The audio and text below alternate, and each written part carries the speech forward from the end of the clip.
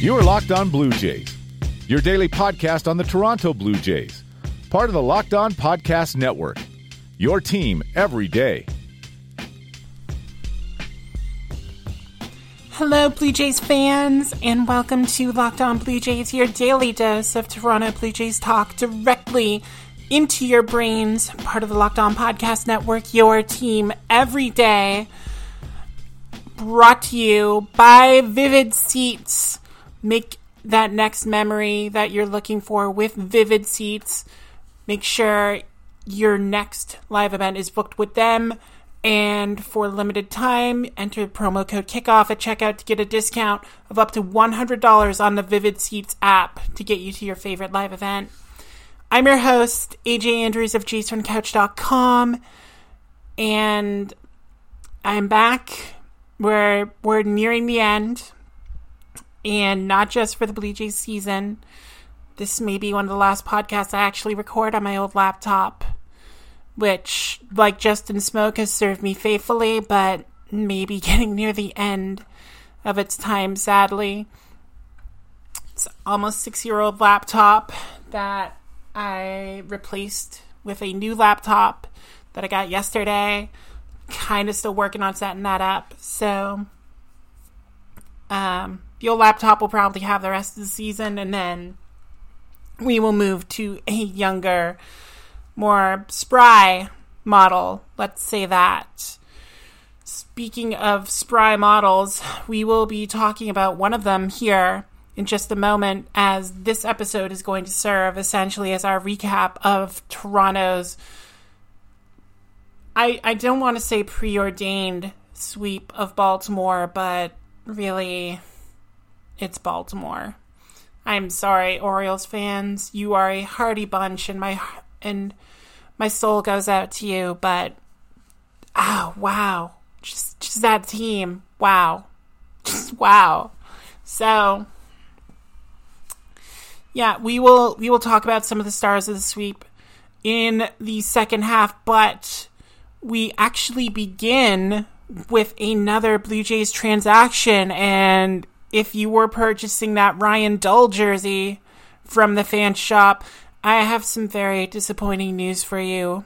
Ryan Dull's tenure is over without making an appearance for the Blue Jays. Dull was DFA'd today to make room for another former Yankee.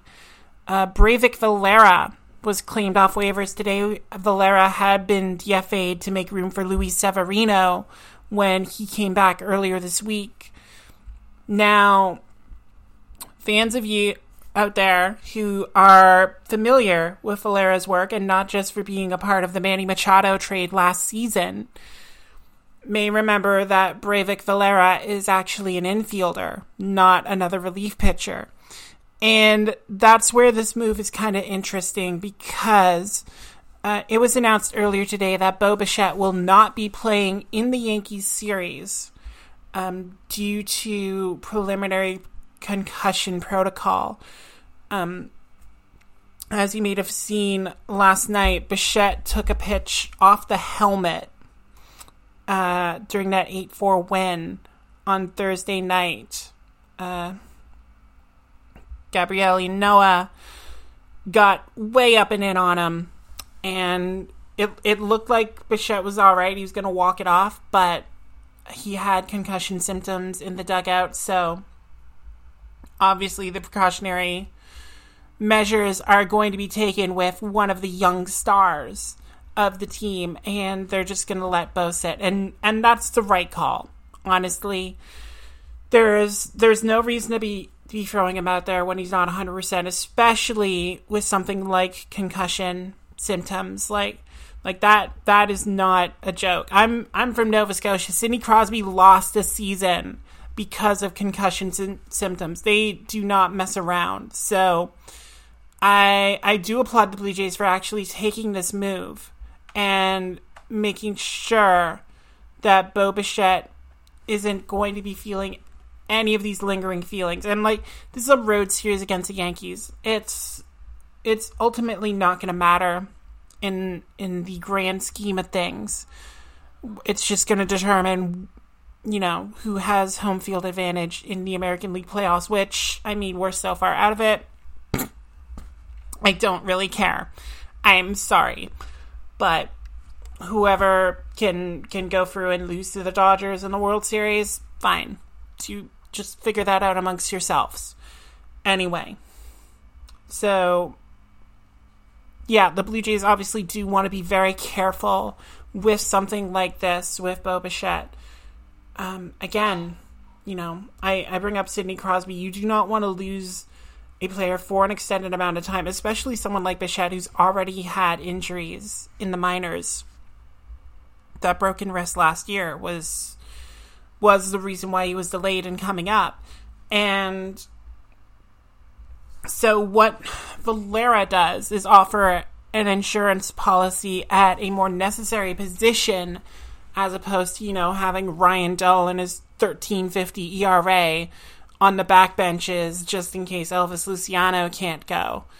So for people who didn't really understand the move, it's just an insurance precaution. The Blue Jays do have that spot with Tim Mesa now on a 60-day DL. They can use it for whatever they want, and if they want to take a player away from the Yankees, go for it. Because, anytime you can take anything from the Yankees, it's good. It's a good time. People may not say that in regards to the J Happ deal, but look at Jay now. I'm sorry, but I would take Billy McKinney and Brandon Drury over that. Brandon Drury has appeared in like 115 games for the Blue Jays. That's more worthwhile this season than a I'm trying to remember it off the top of my head. It's like a 5.60 ERA for J Happ right now, which, yeesh, that Jamie Moyer is covering his head seeing that one. But no, obviously we wish the best for Bo. We wish the best for Vlad, who took a couple hits in that Baltimore series too. He had that collision with Trey Mancini in the Wednesday game, and then took a foul ball off the helmet last night. It was just not a good series health-wise for the Blue Jays Young Guns. Obviously, much better at the plate for the Blue Jays Young Guns, but they were just taking knocks. I do apologize. J Happ has had a couple good starts in September. He's got that ERA down to 5.07. Still above 5. So, not great. Not worth paying that. But yeah, we will talk about the happy things out of the Baltimore series. And there were a few happy things to talk about. A reminder, Fan Friday will be coming a little later on today.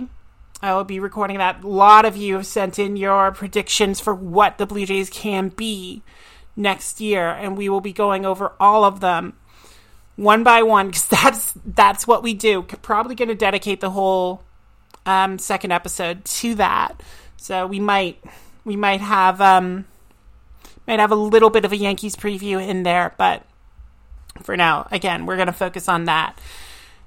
And we're going to focus on those stars, but if you need to stay focused on what you're doing and can't be bothered to go outside and grab items from the store or anything, just Postmate it. Whether you need wine at 5:30 p.m. to get through the news that Bo Bichette has a concussion, or whether you need pizza at 10 p.m. because you're starving, or you need antacid at midnight because you got all the banana peppers on the pizza and that was a bad idea. Just Postmate it. It's your personal food delivery, grocery delivery, whatever kind of delivery service all year round. Anything you want, 24 hours a day, 365 days a year. Postmates will deliver it to you within the hour because they're the largest on-demand network in the U.S. and offer delivery from all the restaurants, grocery stores, convenience stores, traditional retailers, anything you can possibly want or need. Even if you don't know where it is, Postmates will find it and they will get it to you. All you got to do is download the app, which you can do for free on iPhone or Android, and just browse local businesses and track your delivery in real time. And for a limited period of time, Postmates is giving our listeners $100 of free delivery credit for your first 7 days. So, to start your free deliveries, Just got to download the app and use the code LOCKEDON to get that hundo of free delivery credit for that first week when you download the app. So anything you need, anytime you need it, Postmate it. Download Postmates and save with that code LOCKEDON. You are Locked On Blue Jays, your daily Toronto Blue Jays podcast.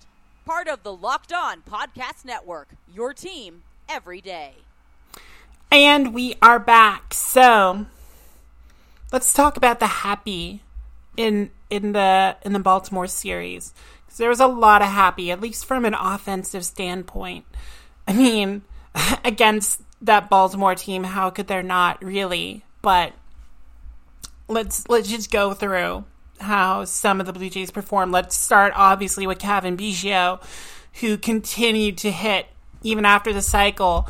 Ended up going 8 for 16 in that series with 8 RBIs. He raised his batting average up to 235, which is great. That's actually Randall Grichuk level. And to see Biggio be able to do that and be able to attack the plate consistently was good to see out of him. The strikeouts were a little bit concerning. There were some pitches that he should not have been swinging at, but still, not going to argue with the results from Cavan. He was great in that series. We mentioned Randall Grichuk. We might as well. The hero of the Wednesday game. Just, I know I give Baltimore a lot of crap because that team is not very good, but that one was just terrible, and that is all on the manager, Brandon Hyde. Like, I know you used your closer, Michael Givens, in the previous inning, and Miguel Castro, former Blue Jay, essentially the 1B when it comes to closers, but dude was flagging hard. Like, you cannot tell me you were looking at that. It's like, yeah, he's going to get another out. No, there was no way that was going to be another out. And when Randall Grichuk got that fastball down and low like he likes it, you knew the second he got that, it was going to be gone. There's one thing that Randall Grichuk can do in this world, and that is take that low ball and just smash it. First 30 home run season for him. He leads the team in RBIs. He leads the team in most categories, really, because he's the one who's played most of the season. But there was another instance where last night he was up with 2 strikes against Ynoa and was able to muscle a pitch off into the corner for a double. And that was just exciting. Sorry. That was just as exciting as the Grand Slam, just to see him not strike out and actually, adjust his batting mentality and go down and just knock a ball the other way. That's going to be huge if Grichuk can do that, because if he can start raising that OPS up a little bit more towards 800, more towards 820, that will make him so much more effective, and he'll start getting more of those down and away fastballs or down and in fastballs that he can power and get another 30 home run season last year. That was exciting for me to actually see him do that. So a pretty good series for Randall Grichuk. Yesterday, Biggio went yard, the other person to go yard, because Vladdy got robbed at the wall by Austin Mays Hayes.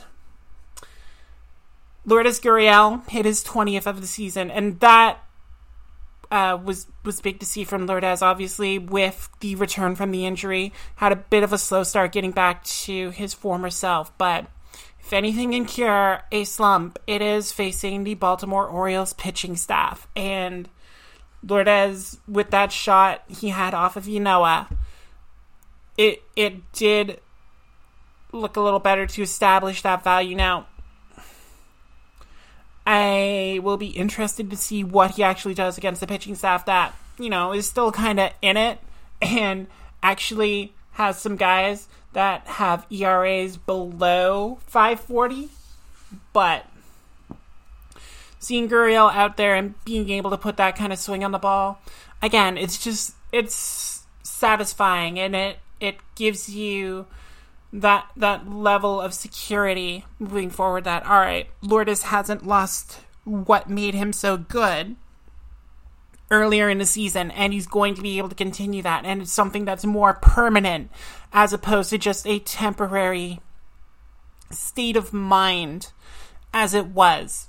So that was good. Anthony Kay got his first win last night too as a major league pitcher, so that's good to see. He's had a lot of bad luck. He's pitched better than that ERA of his should indicate. So for him to get the win last night was good to see for him. And then I'm sorry to all those people who said Clay Buchholz should be re-signed, and I'm one of them. I think he's great. I hated to see that outing on Wednesday night. It was a disgustingly bad outing. Like, no one was getting fooled by what Clay Buchholz was throwing out there.